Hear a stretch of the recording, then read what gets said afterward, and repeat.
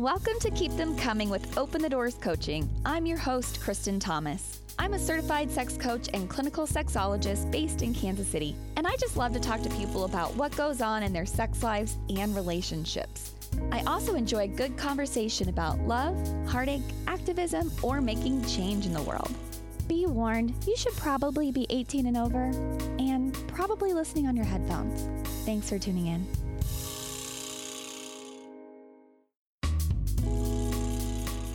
Stephanie Carey joins me today. She's the owner and publisher of The Pitch magazine in Kansas City. She's writing a book called Jesus Stole My Power, and it's all about the deconstruction that she went through and the experiences that she had through purity culture.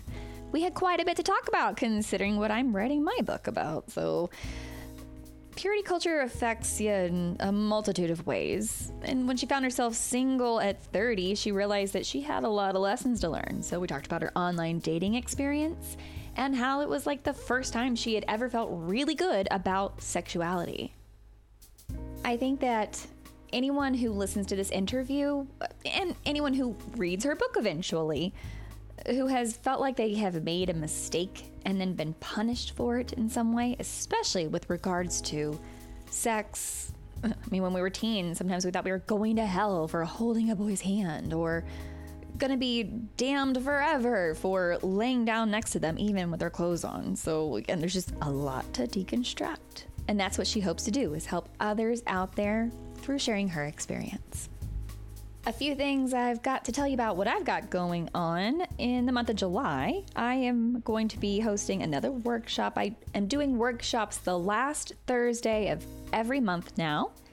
This one in July, I'll say 2021, in case you're listening much later to this, is for cock worship.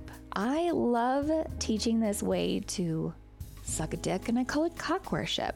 So if you don't really like giving blowjobs, if you find it tedious or it's a chore, or you just avoid it because you don't like it or you think you're not good at it, this workshop is for you.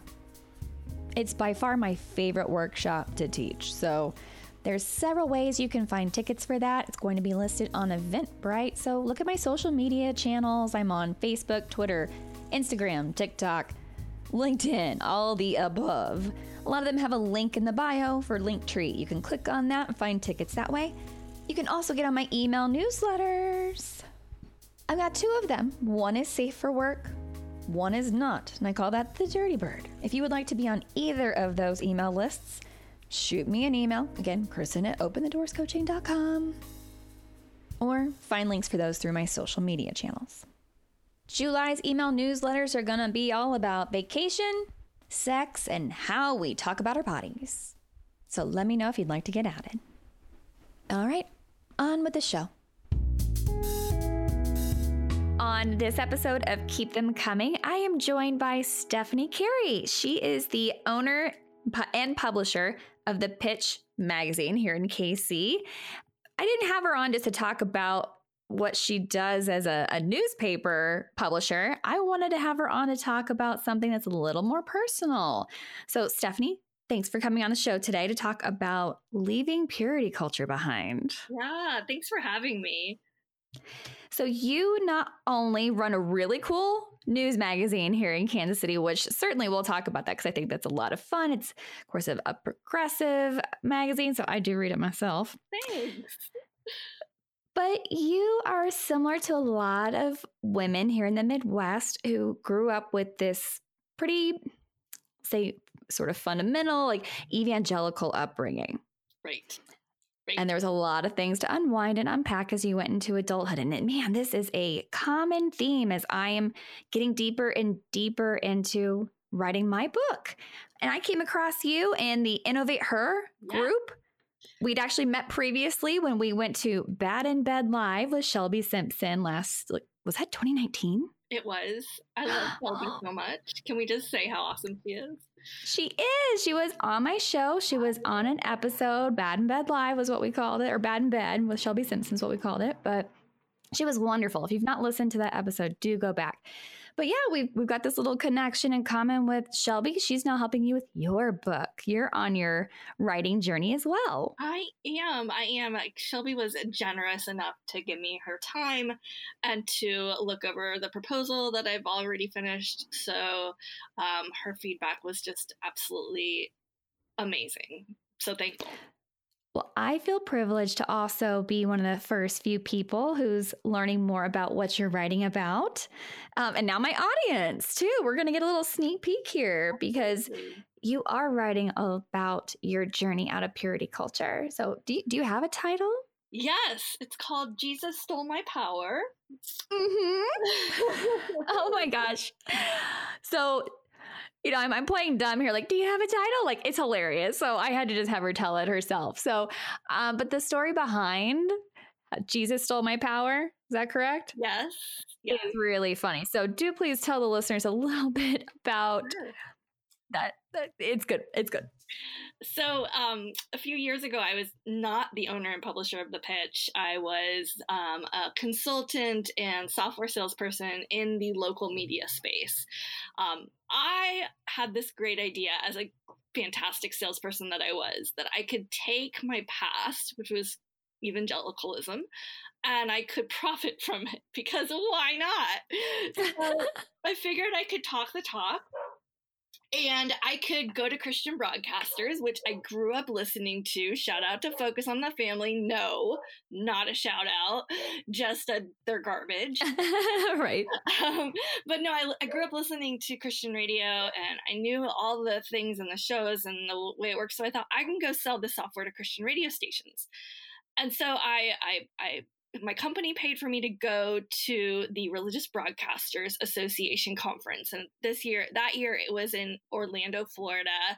And I got there like feeling pretty good about my plan. And then I realized this was a horrible idea, because I was right back into my childhood, and I hadn't done any like emotional preparation for it. I wasn't prepared for creation back in my face again. I wasn't prepared for the booth that had Cosmo is porn, and their whole mission was to tell people not to buy Cosmo at Walmart because it's porn. I can't make that up. Like that. I actually talked to those ladies because I had to. I was like, "What is their thing?" And it was awful. But I went to go set up my booth, and my product was very non-religious. It was any radio station could use the software. And so I was there setting up my booth, and my company had paid for power. And, at these things, that sounds like your company paid for power. They should just have power. Well, no, not in convention centers. They charge you an arm and a leg for power, internet. Sometimes they charge for everything. They charge for carpet. They charge to have a carpet. They charge for a chair. Yes, a chair. So I went to go plug in my stuff, and something was in my one little plug that we paid for. So it was pipe and drape separating all of the booths from each other. And I couldn't exactly I could have, but I wasn't about to exactly crawl underneath the pipe and drape and pop up and then the booth behind me. So I had to walk all the way. It was a really big conference. I had to walk all the way around to get to the booth behind me. And lo and behold, I see a full Jesus of Nazareth in costume. And he's stealing power. He's taken the power that my company paid for. I shouldn't even call it my power at this point. It was my company's power. They paid for it. And so I had to say, Jesus, can I have my power back? It was a real awkward conversation. But when I got to the other side of the conversation, I started thinking about it, how hilarious it was. I thought, oh my gosh, this is a metaphor for my whole life. For real. My memoir, and I'm really hoping that it will resonate with people. I'm in a lot of deconstruction groups on the internet and Facebook and all this, and finding out that I'm not alone. And I did this deconstruction thing like way alone in the early aughts, but there are a lot of people doing it now. And even though my story is a little bit older, it can still resonate with people in, the current times. Absolutely. So there's the thing about the deconstruction aspect is that a lot of people start the deconstruction in their 20s, but that doesn't mean that they're finished. A lot of things can linger. And, as a sex coach, what I see is things lingering when it comes to relationships and our sexuality, sexual expression, our sexual identities, our relationship dynamics, all those things. So, from the conversations you and I have had, that purity culture aspect was one of the things that seemed to linger, which is really common, especially for a lot of young women. So, not like it would be like, so tell me your whole journey about figuring out how that you could, slut around or have sex freely with pleasure. And blah. Yeah, that's a long story, right? Right. But, you have shared with me a little bit about some of your, relationship history personally. Yeah. And you're like a lot of people, where married young, couldn't quite figure it out, figured things out later, but are still working on things. And it's a real journey for a lot of people. And I think that part of it is really what I'd like to talk most about. Sure. Is sort of the journey aspect. Again, most people like to talk about what got them down and then where they are in their like recovery, or I'm fine now, or here's where I'm at now. But we don't talk about the steps in between. So can you start, maybe tell me a little bit about where does your memoir sort of begin in talking about some of this deconstruction of the purity culture stuff? Well, my memoir really begins at childhood, because you can't talk about, where you're going until you talk about where you've come from. So I won't go there, but I think that the real critical part was, after doing all the right things and saying all the right things and really just keeping myself pure. And it's a lot of work to do that. I mean, it is a lot of work and a lot of emotional work to keep it. And then, the idea of anything sexual is just so it's just so out there. Your fantasies become like my wedding night when I'm pure. But I had done all those things, and I found myself in a position where I wasn't going to get married. And I'd gone to Christian college. I'd gone to the same college my parents met at, and I didn't go to Christian college looking for the MRS degree. And for those who don't know, that is when you go to college trying to get married. Yeah, my boyfriend didn't know that was a legit thing until I told him about it a couple of weeks ago. It is such a legit thing. And I didn't do that, but I did think that it would be a secondary product of me going to college, if that makes sense. So like I would get my degree. I thought I would go into counseling, but I ended up being a journalist, but that's another story. I would get my degree and I would find somebody to get married and have sex with. Like it was kind of like that simple to me. And then it wasn't. And then I was graduated. I was in my career. I had moved to North Carolina to be a reporter at a daily newspaper, and I was a freaking virgin and with no like hope in sight. Like I was like, yeah, it's not going to happen. Aw, no hope in sight. Aw. But it's fine. I kind of took my power. At the time, I remember my first night when I moved to North Carolina, my apartment wasn't ready, so I had to stay in a Fairway Inn hotel, cheap hotel, like the kind that you like get into your hotel room from outside. Like that kind of hotel. Maybe that's a motel. I don't know. Yeah, I think that's a motel. Yes. I was staying in the motel, but it had HBO and sex. It was the first time I saw Sex in the City, and it was live, and because it was a Sunday night, and so it was live, and it was maybe the first or second season, and I was just like, what is this show? Like, this is so amazing. Like this. And so it kind of started me on the thought process of like, this could be okay. And, I had taken some baby steps my last year of college toward, it was becoming very clear to me that my path wasn't going to go as expected. And so I started to kind of push boundaries, and there were some guys I saw, but, still didn't go all the way. But I was like, you know what? I am a independent woman with a job and a very, very small paycheck, and in a motel room, no, with an apartment, and I'm a reporter, like I'm a journalist. Like, who cares that I'm in Rocky Mount, North Carolina? By the way, if any of your listeners know Rocky Mount, North Carolina, have them reach out because they get like a bonus point for knowing what North Carolina is. But I just started to feel like it was okay. And one of the big things I did when I moved to North Carolina is I didn't join a church. Like that was kind of a big move for me because I'd always been a part of a church, and up until like my last year of college, I'd been very active in a church in Tennessee where I went to college. Second bonus points if you know where Johnson City, Tennessee is, which is where I went to college. And so, I was already starting to lay the groundwork of like, I'm going to take my life in a different direction than it was supposed to go. And I can do that. I can do that. And that was just, I was all alone in this. Like, there was nobody to talk to about it because none of my friends understood, because all my friends were like liberal journalists. They're like, of course you can have sex if you want to, Stephanie. Right. Like, what is your problem? Many of them were atheists, and they just thought they were like, Stephanie is just so sheltered. And they were not wrong.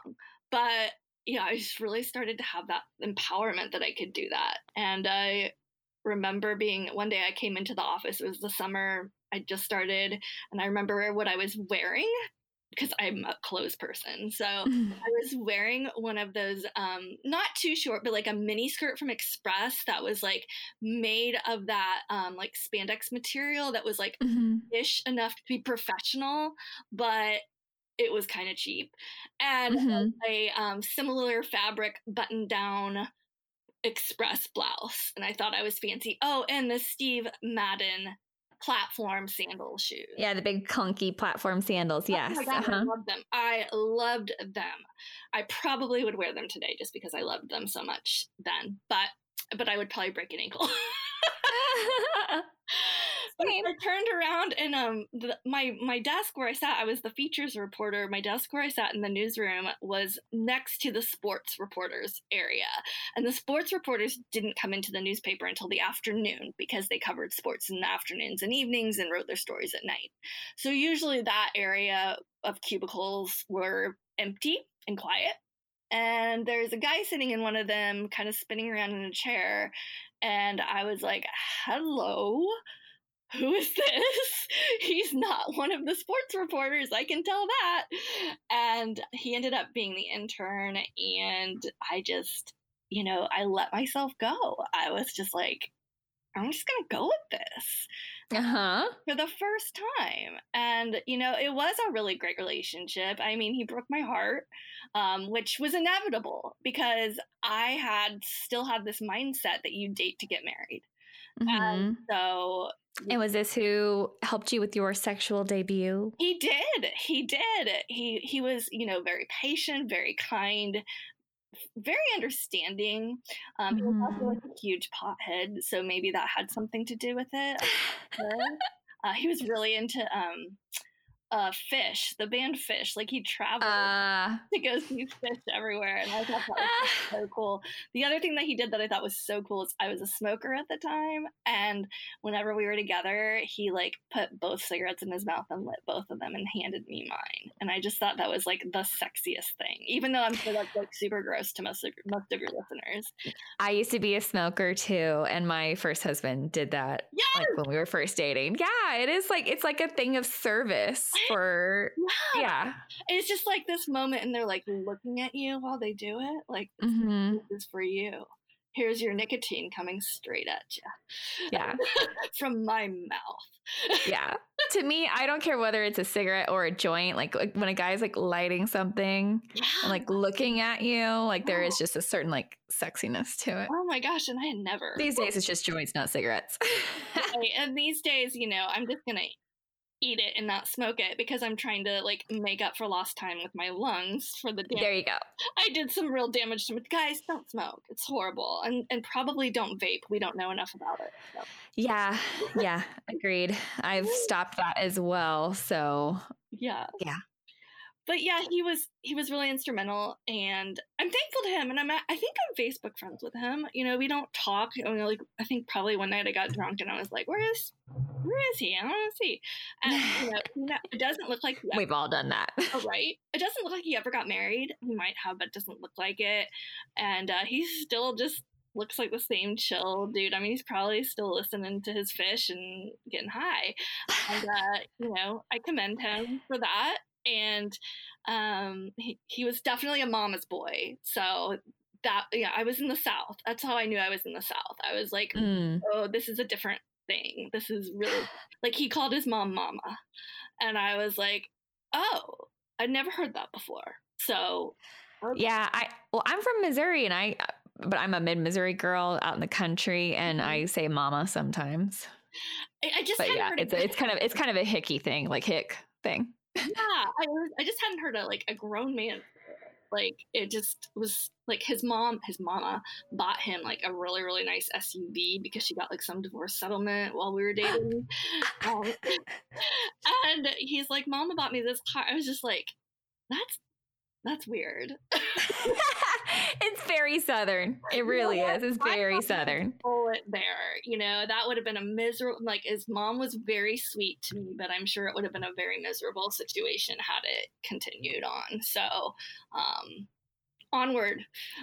Yeah. We ended up meeting my first husband. I felt very empowered after he broke up with me.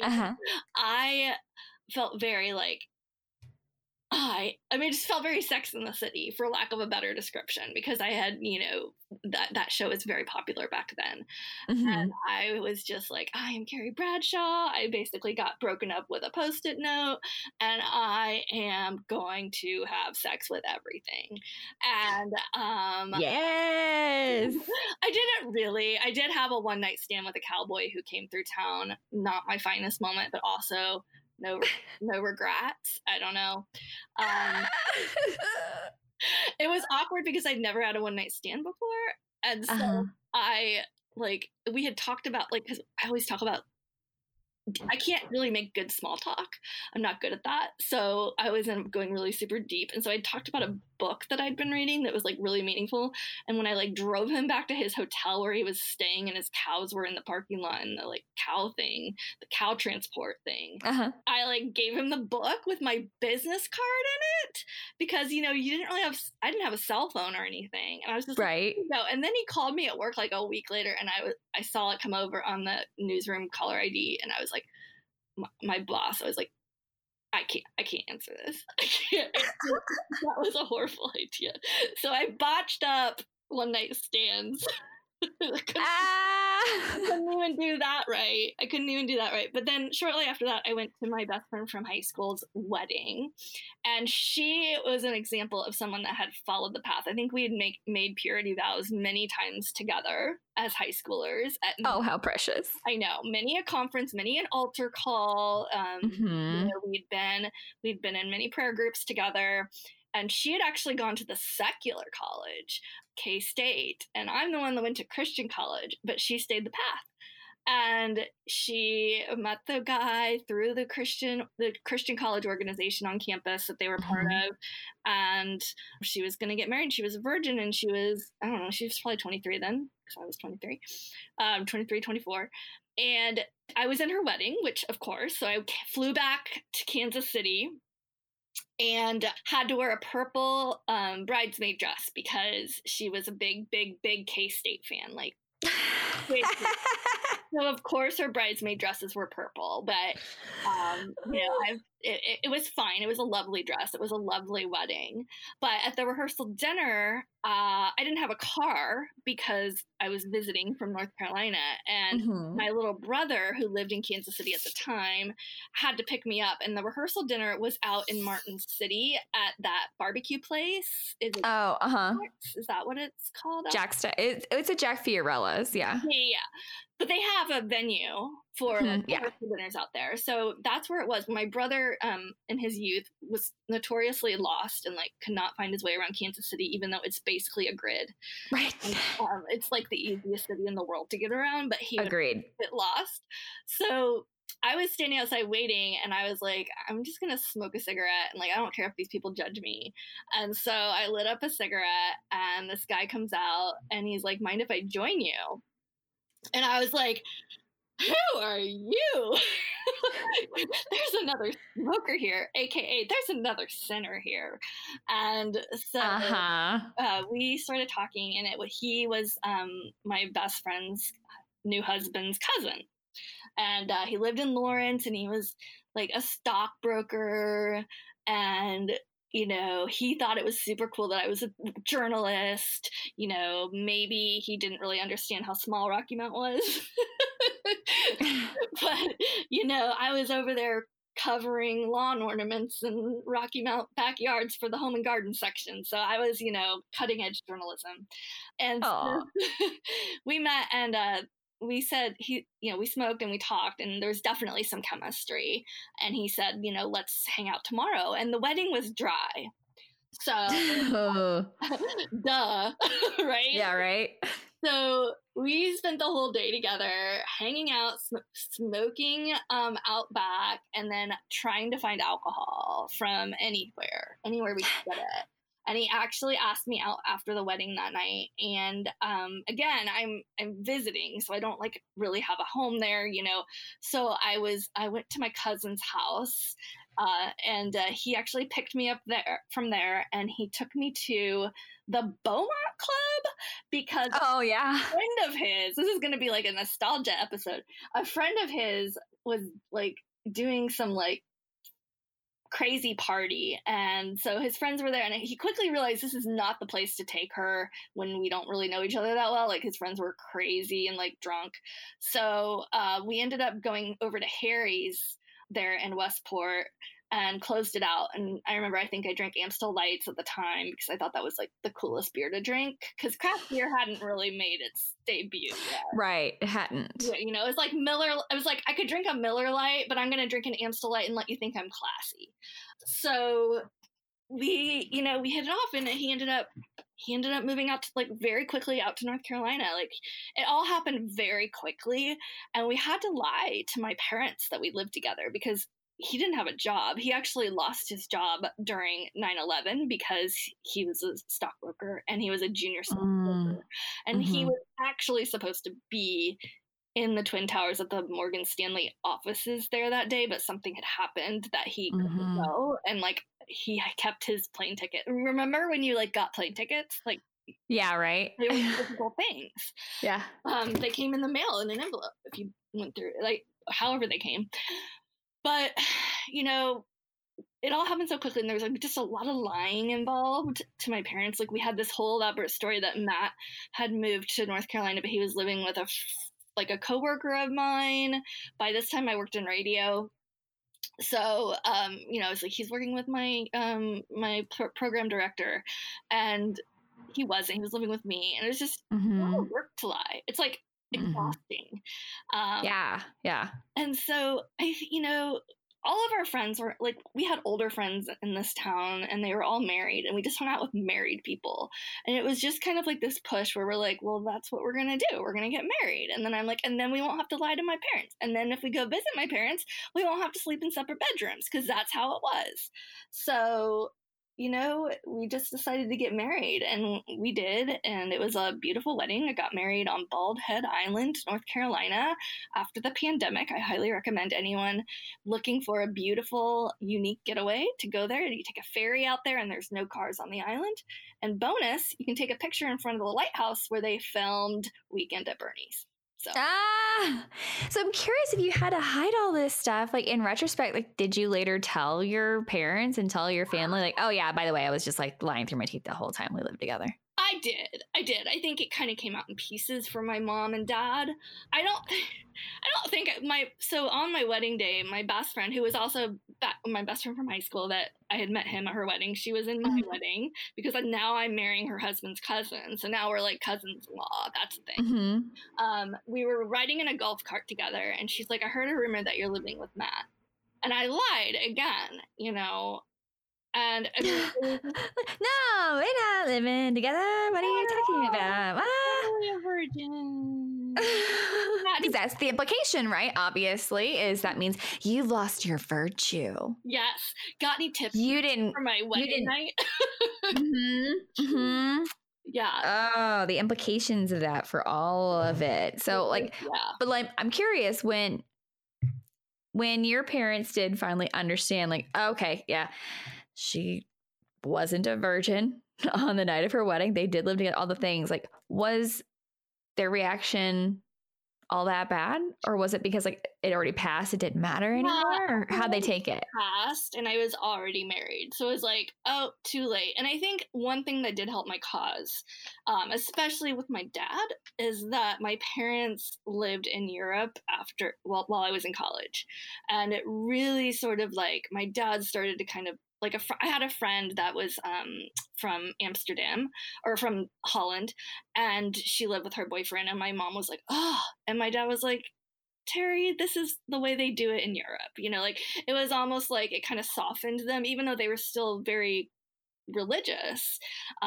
Just their eyes had been opened up a little bit. So I think that did help as well. And also just like the media, and they also lived in London. So then like the media and the commercials and even like billboards and stuff are so much more suggestive out there that I think it just kind of like at least I got married. Like at least I didn't get like pregnant and end up like, God forbid, a single mom or something. Yes, God forbid by their standards, right? Exactly. There's way worse things in the world to be than a single mother or have a major sexual debut before you've got a ring on it, or even to put a ring on it. There's way worse things than to be perpetually single your whole life. Yes, and but I didn't know that at the time. I didn't, and it really just affects. I've been saying trickles down because I've been talking a lot about the current seller's market, housing market, and I've been saying like the trickle down effect of that. But like it trickles down. It's like, purity, like everything that purity involves impacts every aspect of your life. And I hated lying about living with Matt. Like I really, really hated it. I'm sure my parents knew. Like looking back, I don't think I'm a very good liar, to be honest. And I think, you believe what you want to believe. And, my parents were at the time in London, so it's not like they could just pop in. Yeah, right. So we were kind of safe from that because we were so far away from my family. It can make a difference for sure. Yeah. So I had also taken a purity pledge in high school. It was sprung upon me. Like I showed up to youth group that night and they were doing it. And I'm like, oh, okay, so this is what I kind of do tonight. All right. But my parents weren't super into the idea of all of that. Like they weren't pushing it. They weren't the ones who were saying, but they weren't very happy when I did have my boyfriend move in college into like, I had like one of those apartments in Columbia, Missouri, where it's like independent, renter agreement. So you may have like 3 roommates, but you're all on your own leases. Oh, so that like, I didn't know that was that way. Yeah, there's a couple apartment buildings there that kind of match you up, or you can just live with your friends, but you all have your own leases. That way, if like shit falls apart, everyone's kind of protected. And so my boyfriend moved into the spare bedroom when someone else moved out. And yeah, they weren't happy about it per se, but they just didn't seem like they could really do anything about it. Well, I mean, yeah, like what are they going to do? Drag you out, come and drag you out of it?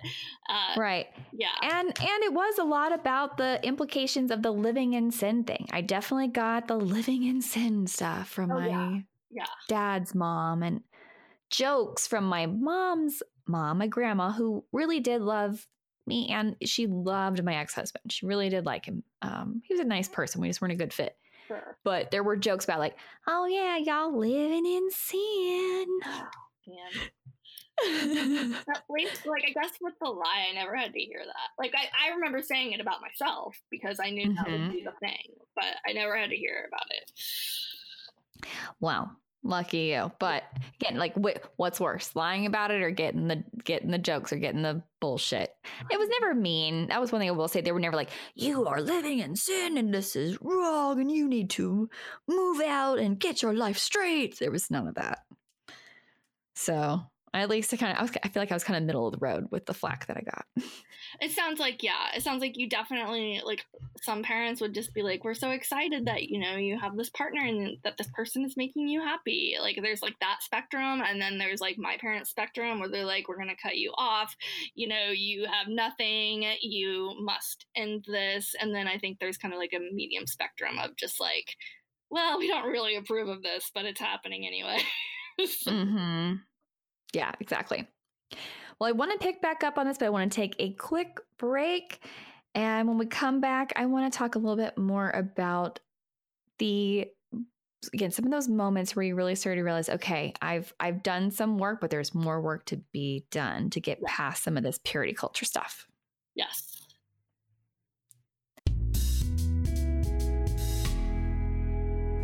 It's time for a quick break. I promise it'll just be a minute, so stay tuned. I'll be right back after a few words that help me get paid. All right, and we're back again with Stephanie Carey, who is talking about how she left purity culture behind. So during the first half of the show, we were talking about sort of like your early days of like what purity culture kind of was like for you, and then figuring out some of the things that didn't fit in for you. Yeah. But all of this stuff is a total journey. So we kind of left off after finding that first husband, who the sinner like you met out while smoking, and then kind of had to hide the early stages of your relationship, living together and things like that. But again, he's your first husband, but he's not your current husband. No, so he's not. Tell me a little more about what that journey was like after that point. I had a pretty explosive divorce, and that merits its own incredibly juicy episode of something. So we'll just move on from there. But I found myself single at 30, after all this. And because there was like the one night stand cowboy, and like, I just really hadn't dated that much. I was like nervous and excited, and by the time I'm 30 and I'm single, technology has changed. You know, now we're carrying around cell phones and people are texting each other. And that was a thing that, I'd never texted a guy before that I was interested in. And like, there was online dating platforms. And so I got on there and I met a few guys, and I was just having like a blast. It was probably the first time in my life I truly felt comfortable with it, like truly comfortable with my sexuality. And like, there was really nothing my parents could say, because like I was supposed to be a virgin, and they knew I had really left the church. So it's not like they expected me to like wait and find another husband. Actually, I think at that point, my parents hoped I would never marry again because of all the drama with my divorce. And that's something that real quick that I didn't realize until I became a coach, that there is, for a lot of people who had kind of gone into their first marriage in the church, believing all this stuff, that there's actually the debate afterwards of, am I now going to be celibate again until I get my next husband? Yeah. Like, that completely blew my mind that people thought about that. But you're right. It's a thing. It's a true thing. And there's like singles groups in churches and stuff for that kind of thing. I don't want to discount that it is a valid choice, but it wasn't until I was like, why would you do? Oh, okay. I had one person ask me about it at a little conference thing. I was doing a presentation. She's like, well, what do you do to coach people about avoiding fornication? And the way she put it, I was like, oh, this is definitely loaded, and this definitely has some religious overtones. And I had to sort of just ask some more questions And she was basically talking about, how do I coach people through having no sexual contact whatsoever after they get a divorce or after their spouse dies until they find their next spouse. And I was like, I appreciate that that's a valid choice that people make, but it's not something that I coach people through because I've never had someone approach me wanting that. Well, the fact that she used the word fornication was probably a red flag for you. It was absolutely a red flag. I was like, no. Approach with caution, approach with caution. You know what? I bet she was hanging out with those Cosmo as porn ladies. Probably. Oh.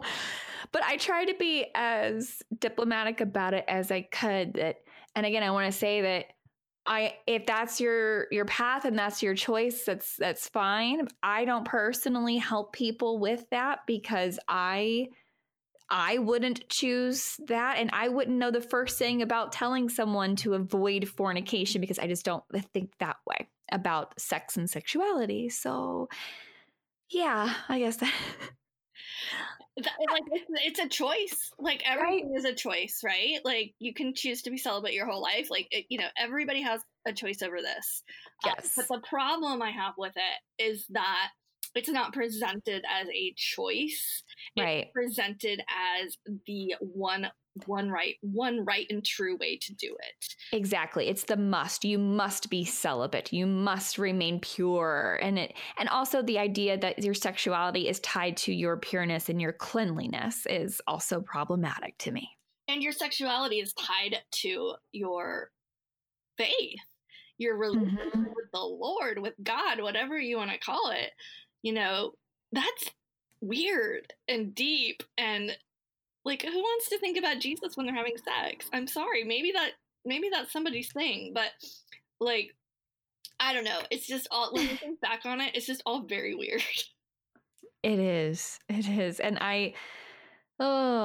I understand that there's there's definitely Christians that listen to this show, and I don't want my giggling or my to make it seem like it's judgmental. It's just, we are on different paths, and I've interviewed some Christians too for my book because I've gone through this. I have a pastor that I interviewed, and I want to say that it is about a very particular mindset. Not we can say not all Christians, but let's be real. There are some folks out there who would love to see certain things banned, certain things outlawed. Let's have rallies to prevent these things from happening. And, if it's sane, safe, consensual, and it's behind closed doors, we gotta stop giving a shit about what happens in people's lives. Yeah. I mean, it's one thing about the church that you realize when you get out is that there's a lot of meddling and gossip and interfering in people's lives done in the name of God, done in the name of, how are you doing, sister? Can I pray for you? I always thought prayer requests was just a huge gossip line. People, I went to Christian junior high school, and we would do prayer requests for class, and it ended up being just people having a chance to talk about what was going on in their lives, and pray for my mom, she lost her earrings. It could be something that mundane. I mean, maybe they're very nice earrings, but it's using the faith as an opportunity to meddle, for lack of a better term. Yeah, I remember that aspect in church. Pray for so-and-so. They're going through a tough time right now. Did you guys have prayer requests in your... Yeah. You were in a youth group, so... Yeah, I was in youth group. Yeah, I dated the preacher's son at my Baptist church. I was in youth choir. Little youth leadership stuff. I went to church on Sunday morning, Sunday night, Monday night for Outreach Cafe, and Wednesday evening. Sounds about right. Through a good amount of high school until my senior year. And then I basically went occasionally. I went to Europe between junior and senior year, and then broke up with the preacher's son. But that totally changed my worldview. Wasn't that a mission trip though? No, it was actually people to people student ambassadors. Oh, okay. So it was a secular trip. It was just a bunch of high school kids here in KC that were good academically and athletically and civically minded. And it was to give us an opportunity to just go overseas and have cultural exchanges. Wow. And it totally changed my life. My mom said, like, you came back a different kid. We were both over there at the same time. Yeah, fall or summer '98. Yes. In fact, side note, I recently, as of what night was it? Thursday night, had catch-up Zoom with my one and only friend that I had when my parents lived in Germany. She was an au pair, a nanny for a wealthy German family, and we just met, heard her speaking English, and she was from, I was like, are you American? She's like, Canada. And I'm like, good enough. That'll work. And we had nothing in common. She was an atheist punk kid from Toronto. I was me. I mean, literally nothing. And we had no other friends. So out of necessity, we formed this beautiful friendship. It was just really, really wonderful. And then because it was that late 90s period where technology was on the cusp of being able to keep in touch easier, like she tried to write a letter to me and it bounced back because my parents had moved. So it was just one of those things where we totally lost touch. And I put it out, Kristen, I put it out on the internet. Like maybe somebody knows her. I didn't even have her last name. Did not even have her last name. And a friend of a friend went to high school with her and connected us. And we were able to talk for the first time in over 20 some years. I love that. I'm still Facebook friends with my gal I did a homestay with in Austria on my trip. See, and those friendships, like, even though like you probably have very little in common now in terms of like what do your lives look like, that time together out of your element in another country is so bonding and formative. It's just a really nice thing. Yes, because I credit her with helping me see that I didn't need to be this cooped up, like conservative. Okay, so the week that I spent in her house, we could go to the bars because Austrian kids at 16 can drink and I was 17. So we went to the bars. We hung out with boys in leather jackets that like one of the dads bought me a shot because he loved Americans and Harley Davidsons. And but you're like, I don't have a Harley Davidson. I know. And then this girl like the girl just didn't have many like boundaries for personal space. And she got right up next to me in the bar and was like talking in my ear, but like her lips were touching my ear. And so I had my first like turn on from a girl where I felt like that sensation go down inside. I was like, oh shit, I think I'm turned on by her like talking to me. What's going on here? Oh God. My first like little bisexual like bing, kindling experience. Yeah. And then by the end of the week, she took the girl's name was Sandra that I stay with, took me to this huge party that Stiegl, the beer that we know for Radler, Stiegl threw for the kids at this tavern. If you got a 5 on your marks, you got to drink for free, which 5 was like an F.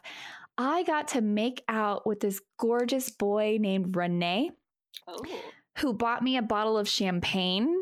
And when I didn't like it, it was too bitter. He went and got something I had never heard of before, but it made the champagne sweet. And it was called Red Bull.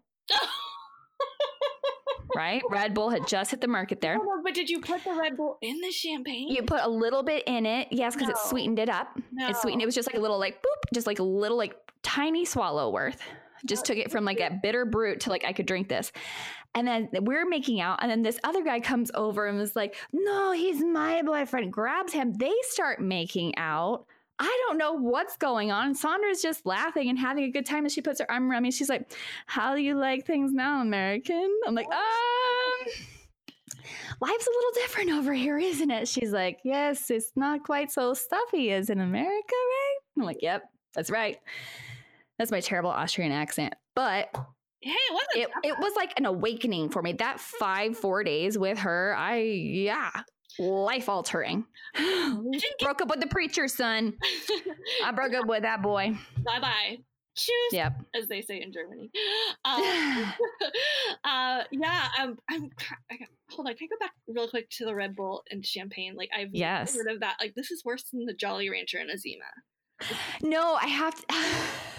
For really cheap champagne, I mean, it was, and again, I'm 17. I could drink cheap brute now. Right. Sure. But back then it really was sort of like, okay, yes, it's like the Jolly Rancher and the Zima. Okay, you're right. Oh, that is a new one. I love hearing these stories because that is a new one. I've never heard that.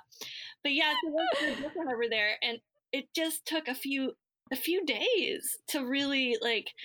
It's like the world isn't as small as I thought it was. Mm-hmm. And it's really eye-opening. And when your eyes start to open, your mind starts to open. Yeah. And that's what happened to me with Randy. You know, she was an atheist. She reminded me on our call the other night that I took her to church with me in Germany. My parents went to an American or British, like English-speaking church in Germany. And I had to go to church, and I think she'd stayed over the night because we were hanging out, and I took her to church with me. And she was like, I thought I was going to burst into flames, like just being there. And I'm like, I feel horrible about that. I actually remembered it and hoped she didn't. Like, I hope it was one of those things that she just forgot. Nope, she remembered. Oh, so embarrassing. So embarrassing. And I remember, like, I was starting to, you know, consider my faith. So normally I would have been in like heavy proselytizing mode, which for those who don't know, that's like when you try to convert someone to Christianity, previous me. And so the fact that I didn't try to like witness to her and that I was real with her was a real milestone for me, making that sort of first baby steps out of deconstructing. Mm-hmm. Yeah, that moment where you stop trying to bring people into the fold because I think what hits a lot of us is we realize like, man, some of this stuff is bullshit that I've been trying to get people to believe. Yeah. So, because I mean, if I think it's bullshit, how am I going to get other people to believe it? Not really working out the way I thought it would. Yeah. You know, when was the last time you went to church? I don't know. Like, I do know. So after my divorce, I had a very sweet friend named Justin who was a very, very liberal Christian. And he was like, there's this church in Brookside. I think it was I'm going to maybe get it wrong. Maybe it was like a Disciples of Christ church where the pastor was gay. Like it was just a very different vibe. They sang hymns instead of worship songs, which I actually, as an evangelical, if I do go to church, I prefer what's called, this is so nerdy, it's called high church versus like a worship service, because the worship service triggers all these memories of me trying so hard to be this thing. But the hymns are just nice and lovely and like don't have so much emotional baggage to them. And they're more about like the traditional, like the book that you would see in the church, you know, the hymnal stuff, not like the instrumentals in the screen with like the words projecting on the screen. I'm with you. I like hymnal churches, not worship service churches. There might be an organ involved. So yes. And, you know, you all turn to page 181 and you're going to do verses 1 and 5. There's no drum kit on stage. There are no guitars. No. This is a organ and a piano. That's it. So I was trying to figure out if, you know, now that I was single, I could make my own decisions about like my faith and everything. If there was a place for me in this sort of like liberal Christianity where, you know, it was, you know, gay people were completely welcome and they were considered leaders, and, you know, that was maybe someplace I could find. And, you know, I went a couple of times with him and it was fun, and I just really enjoyed the brunch afterwards so much more than going to church.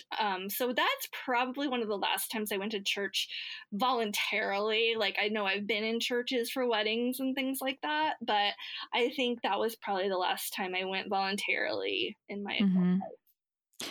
So with those churches, though, despite them being, you know, okay with gay people and stuff like that, how much of that community is actually talking about how to get past some of the stuff that obviously they're talking about how gay people are welcome in their community. They're hopefully doing some either education or, you know, talking about how to deconstruct some of those bad messages that gay people got, LGBTQ people got. Are they doing anything for people who are victims of purity culture too? They weren't it wasn't to my knowledge. Does that mean that wasn't happening in Bible studies or small groups? I'm not sure. I didn't get that deep into that church. Everybody that I met was completely lovely and friendly. And my friend Justin has passed away since then. So, I have very like sweet memories of that time with him. But no, there wasn't a focus on that. Like I never heard anyone talk about that. And Justin didn't talk about that because that wasn't his experience. He didn't come from the deep-rooted Christianity. He just was, drawn to this really cool, open-minded church that he wanted to go to. Yeah. Well, most of the time people that go on to become coaches or write books are doing so because they feel like they wish they had someone saying the things that they're saying to them on their journey. Yeah. So through your book, Jesus Stole My Power, what are some of the main messages that you're starting to I know you don't have your book completely done, but what are you hoping are some of the main messages and the main takeaways that people will get from reading your memoir? Yeah, I think the person that I really want to speak to is the I'm going to say lady because I don't know the male perspective. So I'm just going to say the young woman who thinks she did everything right and it's just not working out for her. And she thinks maybe she's a failure and like maybe she made one misstep and that's why God is punishing her or he's not allowing her to have that marriage or that life that she was promised or believes she was promised. I really want to speak to her and that it's okay. And I really want to speak to people who know her to help understand her journey a little bit more so that they can support her. I want to speak to I read the book Pure by Linda K. Klein. I'm not sure if you're familiar with it. It's a wonderful book. Linda is amazing. I actually, she just emailed me this week because we've been talking about, I wrote her a long time ago and she got back to me and I'm so nerded out that she wrote me back and she says, but I read the book and then I handed it to my husband because he has no, he didn't grow up this way and doesn't know that, things that were said to us, would you want to chew a piece of chewed up gum already? Metaphors that were used to describe losing your virginity before you got married were really actually quite horrific. Comparing yourself to a chewed up piece of gum, well, that's just not the way you should do that. And so I think it's important for people who haven't experienced that, especially if they have a partner that has come from that, to really understand that. And I handed Linda's book to my husband to read, and I would hope that if my book got published, you could hand it to somebody, to a partner, to say, here, read this story. It'll help you understand where I came from. You said something in there about, and it really just struck me, about how you want this book to appeal to the women who feel like they just made a misstep and now they're being punished. So for instance, I did have sex and now because I'm no longer pure, I'm not going to find the husband of my dreams. I'm not going to have that powerful love. That's a real thing that if you weren't raised in this culture, is a really hard concept for people to understand, this idea of a retribution for missteps. Oh yeah. I didn't have sex, but my thing that I thought God was punishing me for was I let one of my high school boyfriends touch my left boob, not my right boob, just my left boob, created all sorts of issues down the line as far as what's wrong with my right boob. But, that's mostly a joke. But the fact is I did really think I was being punished for that. And I remember the next day after that happened, I called a few of my Christian friends and I was pray for me. I made a big sin, and it weighed on me. And I'm this is why it has to go back to that. Because up until then, I had just been basically perfect. And so it's not that at all. It has nothing to do with that. And I wish, looking back, I could have enjoyed left boob touch. But, and I'm sure I did. But also the guilt was monumental. So that's the thing, is the lingering guilt afterwards, the feeling you, not only that you did something bad, but then the shame that kicks in of I am bad. Correct. Yes. And I mean, you can confess it, because, and even if you're familiar with Catholicism, you go and you confess and the priest tells you to do 5 things to absolve yourself. I'm probably butchering that, Catholic friends. I apologize. I've never been Catholic. Close. It's close enough. Yeah. But with evangelicalism, Christ died on the cross for all of your sins, but it's also important to recognize your sins and to, confess them and to be sorry for them. Mm-hmm. So usually, and then atone through whatever, I don't know what I would have atoned. I don't know what I would have thought to atone with. What I atoned with is I was really active in a middle school youth group when I was in college as a leader, and I loved just helping those young women through their horrible middle school years, and it also later on helped me have compassion for people, because those girls were going through middle school during the AOL years. And so they were getting bullied on AOL, which wasn't a thing I ever experienced. So at least it gave me some perspective to understand some of my slightly younger friends than me now who had the internet when they were in high school and junior high, and what that experience was like for them. So I may be old as dirt, but I did have that. But I think helping mentor those women and show them Christ was where I found atonement for me personally. At the time it was an atonement, but now in retrospect, you're like, damn, why did I do that to them? Yeah, I damaged them. I'm damn it. I do. I have that's another layer of guilt, and I've found some of those people that were in youth groups that I was a leader in, and, friended them on Facebook, and, they all, everybody seems to be doing kind of okay on Facebook. So they all seem to be doing okay, but I wonder if they've dealt with their purity culture. How did that go for them? Maybe they'll read my book and maybe it will speak to them, or maybe they'll just pray for me a lot. And, there's a lot of people praying for me, so they can jump on that bandwagon. Perfect. I love it. Well, on that note, one of the things that I often wrap up on is a tarot reading. So are you down with tarot? I would love that. I don't have tarot cards, but this is cool. Perfect. Let me grab my deck here. Okay, done your shuffle. And you have the 2 of Earth. And I'm going to describe to you what this card looks like before I read from the book, from what it means. So the 2 of Earth here has a gentleman and a woman sitting on a park bench. The gentleman is in a suit, like a black suit, well-fitting. She has taken his black kind of bowler hat off and put it on her head. She's wearing a short dress with short sleeves, kind of low cut, nice cleavage. It's kind of like a mid-thigh dress, cream color, and she's wearing heels. She's white. She's got blonde curly hair, and she's reaching over and grabbing. She's got one arm around him, her left arm around him, and the right arm is reaching down and grabbing his bulge or going up his thigh. Oh. Wow. And she has a smile on her face, and he has a look of sort of shock, sort of surprise, but looking like he's into it as well. Good. So it's consensual. This is good. Yes.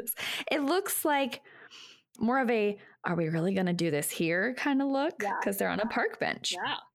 So the Earth suit is about your instincts. It corresponds to the suit of Pentacles, which is the sense of touch in the physical and material sphere.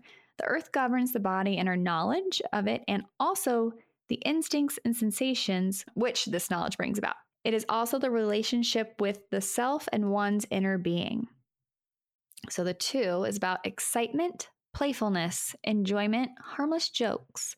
It's about Jupiter in Capricorn, or the need to develop the self ambitiously and coldly. Lot to unpack there. Mm-hmm. Any of that hit home? Yeah, for sure. Is there something I can I'm kind of I have to read it later. I have to. Totally. I can absolutely take a picture of this and the explanation and text it to you. Please do, because I really want to sit on this for a minute. I'm sure, it's interesting that it was Earth because I'm Virgo, which is very much an Earth sign. And my husband is also Virgo, although he doesn't really follow all that kind of stuff. He does he's dismissive of astrology, but there's something there, whether I don't know. That's another conversation. But yeah, I'm really, really intrigued by this. I'm going to have to take a deeper look. Well, I will definitely send you a picture and more info. And I'm going to take a picture of it right now for the show. There we go. Perfect. Well, Stephanie, this was an absolute joy. I would love to follow up with you further and interview for my book, which is going to be about kind of the influence of Christianity on dating in America. So that can go a lot of directions. Yes. There have been 3 things that have been common themes that have come up. Of course, purity culture is one of them. But, I would be interested to see if some of the other things came up in your upbringing or in your church culture. And yeah, I think just having a further conversation about some of this stuff would be a lot of fun because you, for one, I'm a talker. So I love when I get a guest on that's a talker too. Yes, I did not have to pull a thing out of you today. I love it. I am a talker. There is a reason I was on radio. I never had problems filling the air with That's why I love doing a podcast and not writing. I mean, I feel like I'm a good writer, but I'm much better at just having a conversation with people. And again, I love having people from around here who have interesting stories to share because, Kansas City is a really fun place. This is the Paris of the Plains. We've got some cool shit going on here. I haven't heard that in a minute. Like, I've heard that, but I haven't heard someone say that in a minute. I really like it. I love the idea of like our history here and how like really truly naughty we kind of are in some regards here in Kansas City, still to this day. There is a lot of booze involved. There were like Pendergasts and booze, and yes, and you can go to any of the really great new distilleries that have popped around town. They have wonderful historical stories that are really fascinating and interesting. I just love that kind of thing. So yeah. Me too. Well, Stephanie, you are definitely welcome back on Keep Them Coming anytime, and I will look forward to interviewing you soon for my book too. Absolutely, and good luck with that. It's a lot of work, so got my support. So thank you. We can maybe put our heads together in some aspects on that too, and I pick your brain on some of the. Or I need to call Shelby. And since she was a guest on my show, I bet she'd help me out with some of that stuff too. So she definitely would. She gave me great advice, and I would recommend getting a copy of I don't have the newest Writer's Digest because I'm sure there's one for 2021. I have the 2021, I think. Don't actually know where it is right now that I think about it, but it's just basically a book that has, all the different publishing houses and like how to contact people and agents and all that. It's just like a really nice little directory. So I highly recommend starting there. Thank you for that. You're awesome. Yeah, thank you. All right. Enjoy the rest of your day. You too. Thanks. Thanks for listening to Keep Them Coming with Open the Doors Coaching. Please rate, subscribe, and share this podcast, and check the show notes for stuff we talked about during the episode. You can find me on Facebook, Twitter, Instagram, Clubhouse, and TikTok, but visit my website if you want more information about me and my coaching services. You can join my Safe for Work or Not Safe for Work email list, which I call the Dirty Bird. If you want less censored content about sex and relationships and want to know what I'm up to, please subscribe to that list. Send me an email, Kristen at Open the Doors Coaching, if you have a question, want to book a session, or want more information on my upcoming workshops. My theme song is original music by M. Kusa. Until next time.